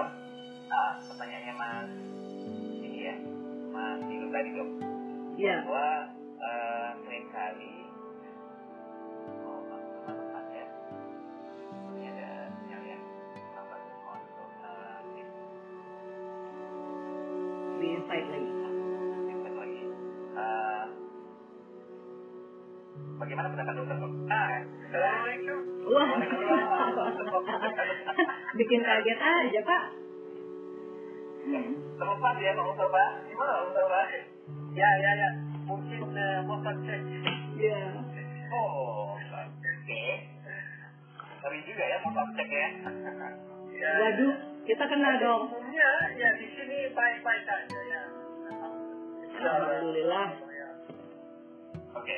Tapi terbatas masih tutup ya orang ya. Jadi turis tidak boleh masuk. Jadi orang-orang dari keluar negeri tidak boleh masuk ke sini. Ya ini masih tutup. Ya mungkin mereka mau mulai dari Juni 15. Tapi beberapa negara, contohnya Yunani, orang Yunani boleh masuk dan dari Cyprus boleh. Jadi beberapa orang negeri boleh masuk ke Israel. Baik, terima kasih Pak Mustafa. Kita lanjut ke dokter. Ya. Apa dok? Pertanyaannya Mas Dilu dok. Bagaimana kalau misalnya gangguan ginjal yang terkait dengan diizinkan, bagaimana respon kita sebagai seorang tenaga ahli yang terkait dengan bagaimana dokter? Ini terjadi tidak hanya setelah regulasi PSBB transisi. Sebenarnya kita kan psikiater juga sempat terkendala lewat regulasi telemedicine, di mana memberikan obat-obat psikotropika itu tidak sepenuhnya berupa lampu hijau ya dalam regulasi yang dikeluarkan Kementerian Kesehatan. Padahal saat ini yang terjadi pada masyarakat, data semua mendukung baik di Indonesia maupun dari berbagai negara tampak adanya kecemasan. Yang artinya kalau dalam kondisi yang memang memenuhi indikasi bisa sekali diberikan obat-obat misalnya benzodiazepin begitu untuk selain untuk gejala klinisnya tentu untuk meringankan distres yang dialami oleh masyarakat begitu. Nah, ya ini sih kalau dokter jiwa bisa menyikapinya dengan kita berkoordinasi dengan tempat di mana kita berpraktek begitu atau kita menjalankan telemedicine, dan di sana kita hanya mengisi medical record, kita tulis semua keluhannya, kemudian kita tulis peresepannya. Koordinasi berikutnya adalah dilakukan oleh pihak tempat kita berpraktek yang berwenang dan berkoordinasi dengan keluarga pasien, sehingga di sana ada sistem yang jelas yang artinya bukan telemedicine lepas begitu, tetapi sebuah telemedicine yang berafiliasi dengan fasilitas pelayanan kesehatan begitu. Nah, saya rasa begini, itu yang tadi saya katakan adalah mungkin pendekatannya tidak bisa lagi individual, tetapi harus lebih holistik terhadap masyarakat secara komunitas begitu. Karena begini, tadi kan saya sudah sempat menyinggung apa yang dikatakan oleh British Psychological Society. Mereka mengatakan bahwa harus lebih mementingkan well-being, artinya kesehatan, keamanan, kenyamanan, keselamatan dari individu daripada terfokus kepada produktivitas. Jadi artinya produktivitas itu ya tetap diharapkan muncul, tetapi tentunya akan ada keterbatasan dengan berbagai stresor psikososial dan stresor eksternal utama yaitu virus COVID-19 itu sendiri. Nah, saya rasa begini, saya selalu menyarankan kalau saya ada berkesempatan berbicara seperti ini, agar masyarakat jangan terfokus kepada polemik yang terjadi, tapi fokus saja pada pengumuman-pengumuman yang dilakukan dan saran-saran positif yang sebenarnya juga diberikan oleh pemerintah. Dan dengan kita berprinsip bahwa yang utama adalah keselamatan, maka kita akan fokus apa yang harus kita lakukan untuk masalah keselamatan. Dan kemudian para pengelola perusahaan, manajer dan lain sebagainya, mereka juga harus bijak untuk bisa menerapkan kebijakan yang fleksibel, yang mana itu mengindahkan prinsip PSBB transisi. Kalau kita sakit, kita nggak usah masuk, gitu. Dan jangan lagi kita dipusingkan dengan polemik dari mana kita dapat surat sakit. Nah, itu harus ada kebijakan dari pihak yang lebih rendah dari pemerintah, yaitu adalah pihak tempat manajemen tempat kita bekerja. Nah, ini saya rasa butuh kearifan, butuh kebijakan, bijaksanaan dari pihak-pihak yang merupakan stakeholders atau pemangku kepentingan, begitu. Nah, kalau dalam pendekatan secara psikologis ke masyarakat atau kepada individu-individu, tentunya adalah selain kita memberikan pendampingan psikologis awal, tentunya kita juga harus menumbuhkan sebuah bagaimana secara kognisi dia bisa exercise tentang kondisi yang dia hadapi saat ini. Karena dia harus dilatih sedemikian rupa bahwa adaptasi yang dilakukan itu sangat perlu, karena kemungkinan untuk kita kembali ke old normal itu akan menjadi sesuatu yang sangat sulit dibayangkan. Ibaratnya kalau kita dalam terowongan, itu kok terowongannya belum ada cahayanya yang kelihatan gitu. Jadi memang kita ini sebagai tenaga-tenaga profesional di bidang kesehatan jiwa itu harus memfokuskan diri pada upaya mempersiapkan manusia-manusia Indonesia ini agar kuat beradaptasi menghadapi kondisi seperti sekarang. Ya, terserah mau disebut new normal juga boleh, begitu. Saya rasa begitu sih, Dr. Catur. Baik, Dok. Saya rasa cukup menjawab ya, Mas Guido. Ini ada pertanyaan kedua tentang dari Dr. Indria dari Puskesmas Jiwa. Saya mau bertanya tentang keberadaan new normal ini. Sekarang ini yang sudah dapat kita lihat di jalan banyak orang yang sudah dengan bebasnya tidak memakai masker misalnya, terus kemudian berinteraksi dan tanpa physical distancing. Apakah ini artinya kecemasan masyarakat kita sudah berkurang atau malah mereka sudah bebas cemas gitu, jadi mereka malah lebih sehat gitu, atau malah ada sebenarnya indikasi tertentu terkait dengan kesehatan jiwa gitu. Mungkin kalau kita tanya dulu ke Mas Mustafa ya, Mas Mustafa, tadi Bapak cerita tentang di Israel ya maupun di Palestina tentang bagaimana masyarakat di sana sampai saat ini memang rata-rata sudah tidak menggunakan lagi masker ya untuk kegiatan sehari-hari. Terkait dengan protokol kesehatan, apakah juga tidak dilakukan atau bagaimana?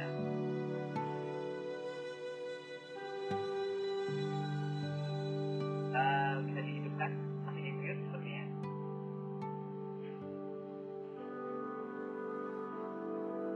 Istilahnya, jadi COVID-19 masker perlu tadi 2 minggu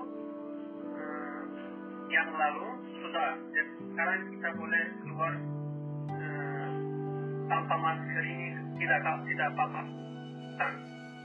Perlu, tetapi kita harus social distance 2 meter. Kalau masuk ke masjid atau selasa, contohnya masjid selasa dengan 2 meter social distance. Jadi orangnya dia kalau untuknya mau masuk. Apakah itu dipatuhi oleh mereka? Ya, ini social distance.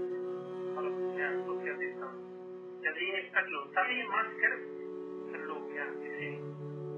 Tapi umumnya teknologi ya, umumnya hospital, jadi rumah sakit dan umumnya di sini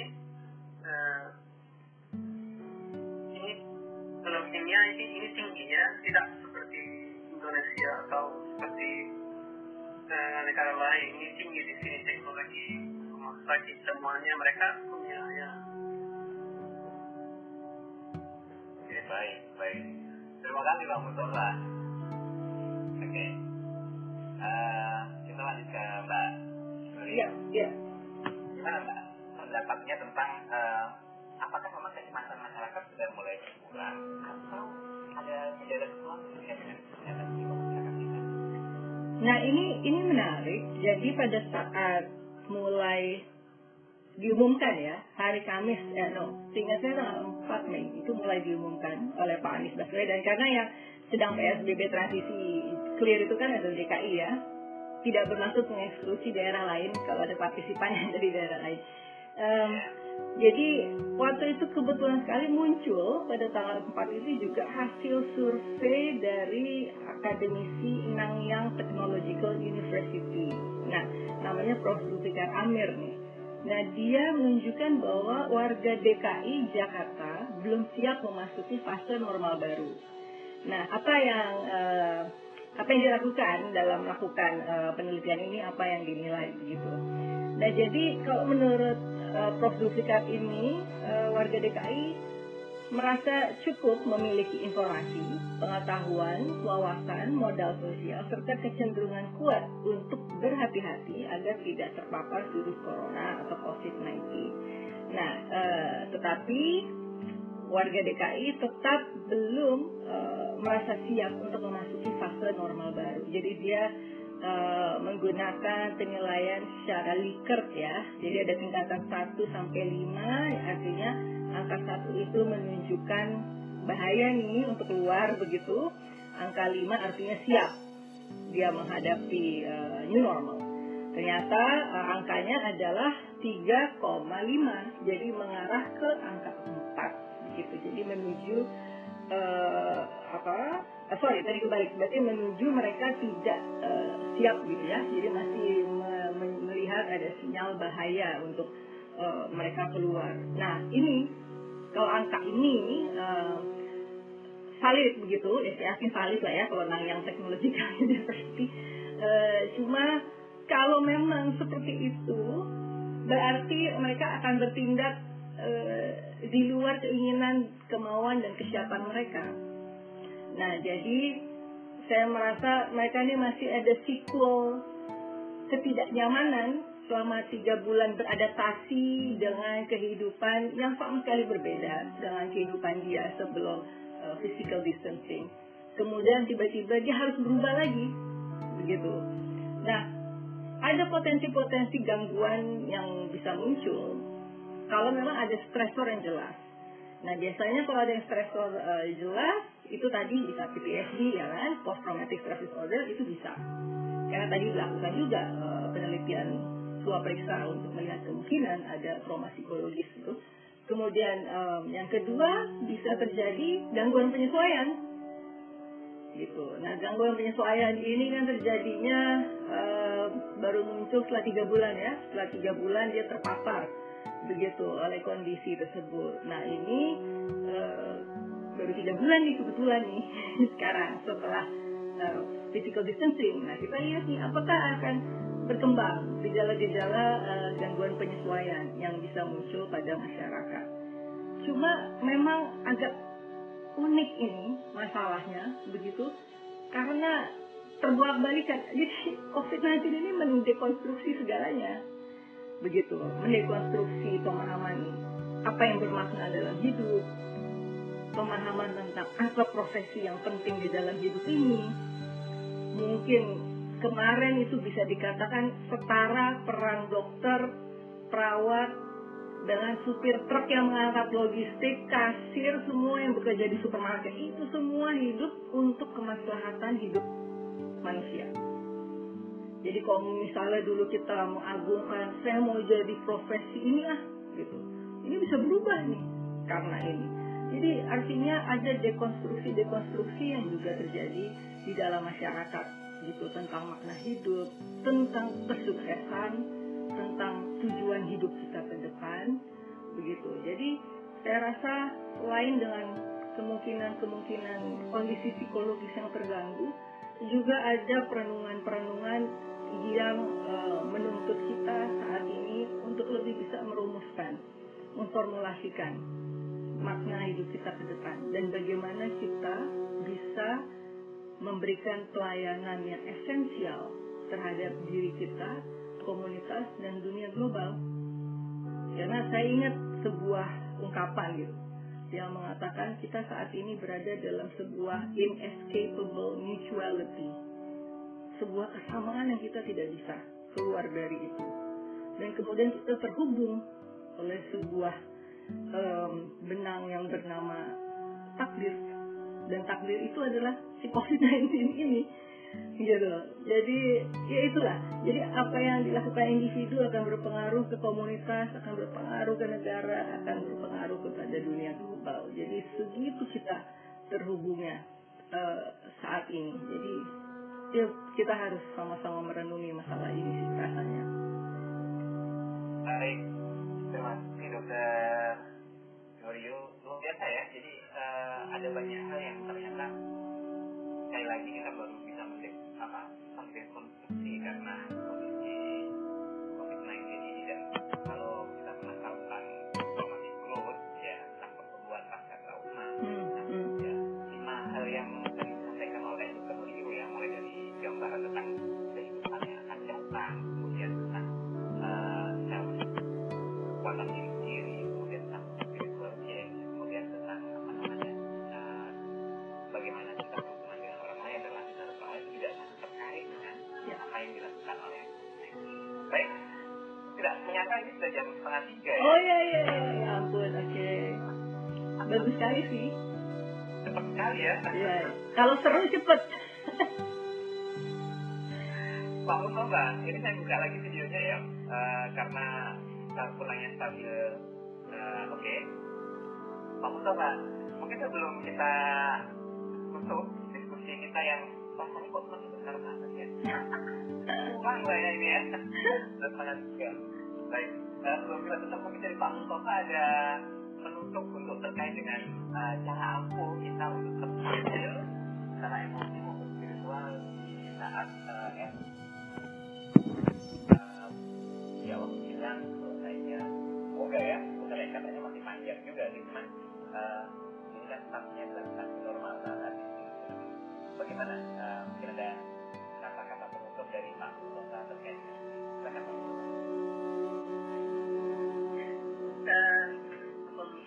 Saya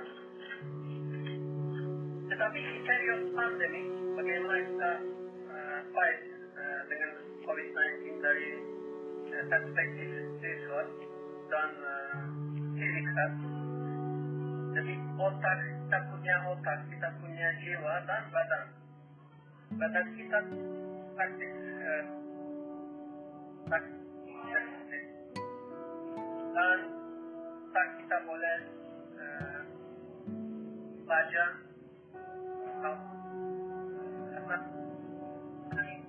ikrar ya, artinya kita harus membaca. Setuju.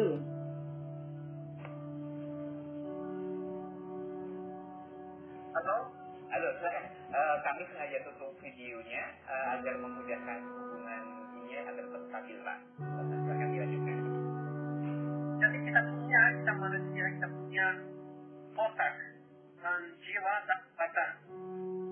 Jadi badan kita boleh ekspres di dalam rumah kita. Ekspres jiwa kami kita boleh atau Bible dari orang Kristen atau orang Hindu atau Western. Jadi jiwa kami juga perlu makanan ya, dan kita punya otak atau kepala, kita boleh exercise membaca buku. Tapi pas kami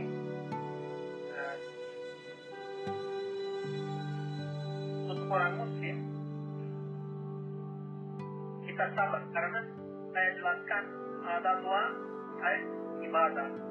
Yang satu pasif, jadi ada musibah serius, musibah kita boleh sabar, ini juga ibadah ya, ada banyak manfaat. Tapi ibadah yang aktif ini 2 dan salat dan tahun. Jadi dari perspektif spiritual kita sabar untuk semuanya hidup kita normalize lagi ya. Tapi ya Occident yang kita di sini temperature ya, bahasa Inggris ya, ada banyak kata-kata saya lupa. Oke, bahasa Inggris aja mungkin. Boleh, Pak. Baik.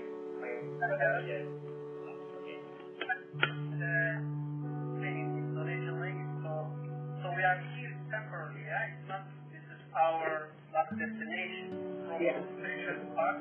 Just look that we are here temporarily. Towards this musibah, about this disaster situation, we just suffer and wait and patient, and we focus on more positive things, not just looking all negative news coverage. All news coverage also affects our mind and our soul, so we try to avoid to focus on negativity. Yeah. For example, in Israel, they have very high technology and all the hospitals and everything. They have everything, so that's why they prevent spreading 19 region in this territory. But yeah, they try to really slowly normalize the life, because anyway this virus is spreading somehow, but gradually, not suddenly, because they are afraid if this virus suddenly spread in the country, then they will not handle capacity of hospital. Actually, this is most of hospitals why they are afraid, because they are afraid they will not be able to handle when a lot of patients want to come hospital. So gradually, I think it's okay to normalize life, but with social distancing and more we take care of our hygiene. But most importantly, in spiritual aspect, our soul. If we have sickness in our soul, this is worse than physical sickness, because the spiritual attack or Rouhani sickness is worse than physical sickness, because everything is dependent on our soul and our brain and our heart, let's say, emotional way.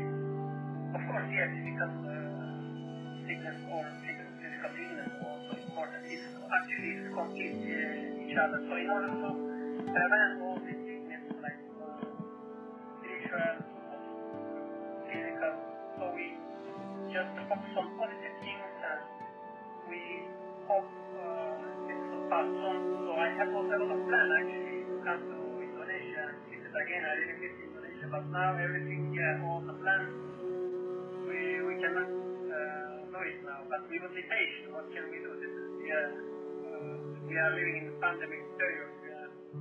So this is overall my point. If you have specific more question, please don't hesitate. Terima kasih Pak Mustafa atas tanggapannya. Thank you very much. Semoga kita bisa ketemu lagi di lain kesempatan, dan semoga dengan sambungan yang lebih jelas ya nantinya. Terima kasih sekali lagi. Baik, untuk Dr. Nurio, mungkin ada hal-hal yang ingin disampaikan di bagian penutup kita pada kesempatan kali ini. Ya, saya ingin menghimbau agar dalam segala keterbatasan yang kita hadapi saat ini dalam kehidupan, kita tetap berusaha menjaga kualitas hidup. Menjaga kualitas hidup itu dalam arti ada hal-hal positif sebenarnya yang sudah kita jalankan selama 3 bulan terakhir, begitu. Jadi saya rasa justru hal-hal positif yang sudah kita lakukan, diantaranya adalah menjaga kesehatan kita, menjalankan pola hidup bersih sehat, kind atau baik ke orang lain, banyak sekali aksi sosial atau donasi yang kita lakukan. Jadi saya merasa bahwa sebenarnya ada hal positif yang juga mengisi kita secara spiritually, begitu. Yang tidak melulu kita bicara kita menjaga kesehatan itu hanya untuk saya. Justru saya menjaga kesehatan itu juga untuk kita menghargai hak asasi orang lain untuk juga sehat. Nah, ini mungkin hal-hal yang sudah sempat luntur pada saat old normal. Ini ada nilai-nilai luhur kalau menurut saya yang justru muncul dalam kondisi pandemi yang sangat tidak nyaman sepertinya.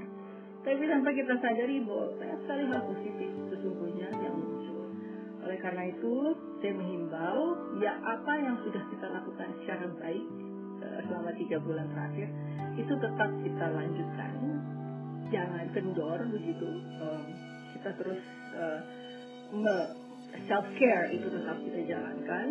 Kemudian yang kedua, saya setuju sekali bahwa ada sebuah batasan yang sangat tipis sekali, seperti benang tipis begitu. Pada saat kita sedang menjalankan kehidupan keseharian kita pada fase pandemi, itu ada terasa seperti kalau kita lengah sedikit, kita seperti kehilangan pegangan. Jadi kayak ngerasa mulai berpikir, wah hidup ini gak jelas. Saya setuju dengan apa yang dikatakan Pak Musasa bahwa dalam kehidupan juga akan ada kematian, begitu. Jadi tidak ada salahnya kita mengisi spiritualitas kita menjalankan ya apapun lah itu, ya berdoa, bersembahyang, berzikir, meditasi, gitu. Jadi kita mengisi relung-relung spiritualitas kita yang mungkin pada saat old normal itu justru tidak sempat karena segala sesuatu habis di jalan, segala sesuatu tidak penting. Apakah tidak penting? Nah, sekarang hal-hal yang mungkin seharusnya penting ini bisa terus kita lanjutkan. Karena tentunya modal ini bukan hanya untuk menenangkan kita selama hidup di dunia, tapi itu juga mempersiapkan kita nanti, begitu kan, untuk kita pada akhirnya dalam keabadian kita nanti, begitu. Nah, satu hal yang pasti adalah saya sangat berharap bahwa kita semua memfokuskan diri pada kesehatan diri kita. Karena dengan diri yang sehat, di situ kita mempunyai energi, mempunyai waktu untuk membantu atau memberikan uluran tangan kepada masyarakat yang saat ini sedang cry for help. Kalau kita tidak sehat, tidak mungkin kita bisa membantu orang lain. Nah, itu prinsip dasar juga yang harus dipegang saat ini. Kita jaga kesehatan fisik dan mental. Mental kita bisa melakukan manajemen stres. Apabila dirasa tidak cukup manajemen stres, itu bisa berkonsultasi ke aplikasi Sehatpedia itu secara gratis dan bisa dilakukan pendampingan psikososial secara profesional. Jadi jangan merasa sendirian, karena justru walaupun kita masing-masing, kita semua menghadapi masalah yang sama, stresor yang sama, dan kira-kira stresor psikososial yang kurang lebih sama. Begitu. Terima kasih. Luar biasa apa yang disampaikan oleh Dr. Norio dan Pak Mustafa.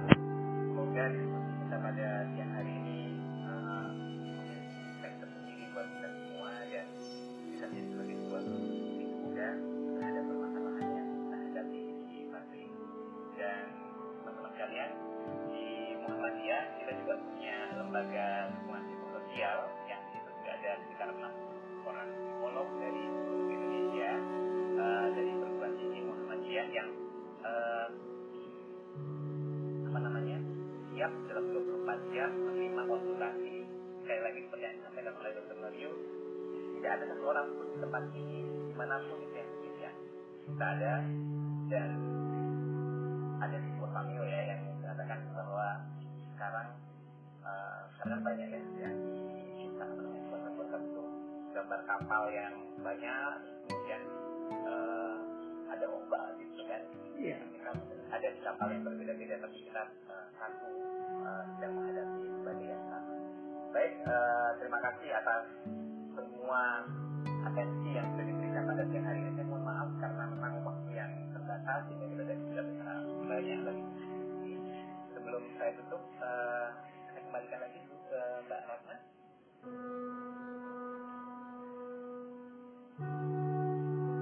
Gak bisa? Oke. Baik, kalau memang tidak ada, kita minta izin kepada pemateri, apakah ini materinya boleh di-share atau bagaimana? Boleh silakan, kalau saya boleh. Boleh ya? Ya. Oke. Baik, Pak Mustafa. Apakah boleh di-share ya materinya?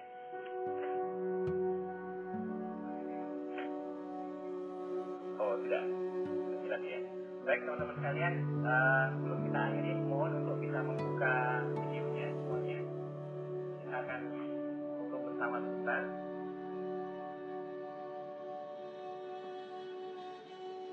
Oh, kita akan foto bersama. Bentar. Ini kenapa punya saya? Ya, oke. Oke, silakan dibuka videonya. Yang lainnya, belum. Oke.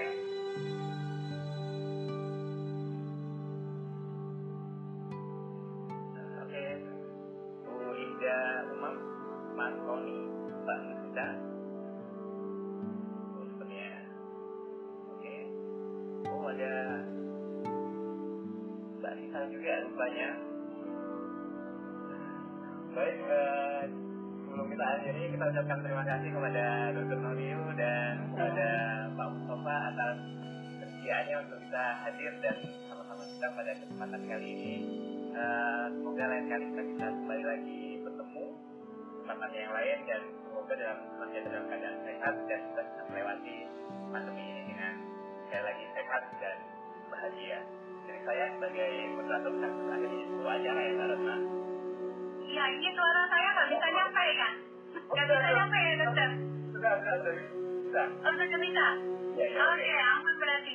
Ya, terima kasih. Saya balikin ke saya saja, ya. Terima kasih Dokter Catur selaku moderator. Terima kasih juga saya ucapkan kepada Dokter Noriu, Dokter Nova sudah bergabung hari ini dan meluangkan waktu. Kami tahu Dokter sangat sibuk, tapi alhamdulillah hari ini sekali dalam seminggu ya, Dok. Jaga stamina, jaga kesehatan. Terima kasih juga untuk Dokter Mustafa. Hari ini juga bisa bergabung dengan kita, luar biasa sekali. Suatu kehormatan bagi kami dari layanan informasi sosial MCC Gedung Muhammadiyah untuk menerima tamu-tamu kehormatan hari ini. Semoga apa yang kita lakukan hari ini sebagai sebuah ikhtiar untuk bersama-sama mengajak tetap sehat jiwa bagi semua yang bergabung hari ini, dan semoga nanti ketika ini jadi sebuah rekaman itu juga akan menular untuk yang lainnya. Dapat tips yang dibagikan tadi. Saya Ratna Yunita, saya koordinator layanan dukungan psikososial MCC UPB Muhammadiyah. Mohon maaf tadi di awal sempat ada trouble dengan suara, Dok. Jadi ini baru bisa bergabung. Jadi seperti diceritakan Dokter Catur, kami di MCC UPB Muhammadiyah ada layanan psikososial berupa konsultasi online. Bentuknya seperti sejiwa, tetapi kalau sejiwa kan diampu oleh para psikolog di Indonesia. Kalau kami diampu oleh para psikolog yang ada di perguruan tinggi Muhammadiyah dan perguruan tinggi Aisyah di Indonesia. Jadi ada 60 psikolog tadi, dan kemudian hilang lagi. Oke, kasih ya. Ya, oke. Ada lagi? Ada. Oke. Ya. Baik. Ya, saya tutup saja supaya nanti nggak hilang lagi. Terima kasih banyak semua para audiens. Mohon maaf tidak bisa menyapa satu persatu, mohon pamit undur diri. Semua tim yang bertugas, terima kasih banyak. Saya tutup. Wassalamualaikum warahmatullahi wabarakatuh. Waalaikumsalam warahmatullahi wabarakatuh. Terima kasih Dokter Catur, terima kasih Mbak Ratna. Terima kasih Pak Mustafa. Sama-sama, makasih.